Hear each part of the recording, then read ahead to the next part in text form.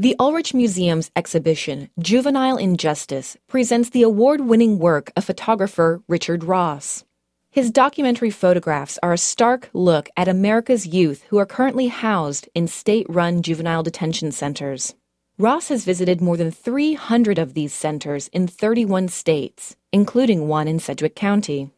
On his visits, Ross conducted interviews with these kids, some as young as 10 years old, before taking their pictures.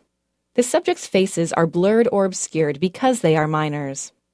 These kids are pictured sitting on their pathetically thin beds or curled up in the corner of unforgiving rooms. Excerpts from the interviews accompany the photographs. While Ross is primarily interested in the juveniles, his photographic eye also catches the authoritarian environments that house them.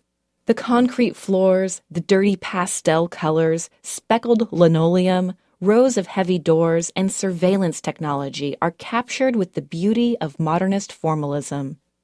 Inside a small antechamber in the center of the museum's gallery are the taped-off measurements of an average room these kids live in.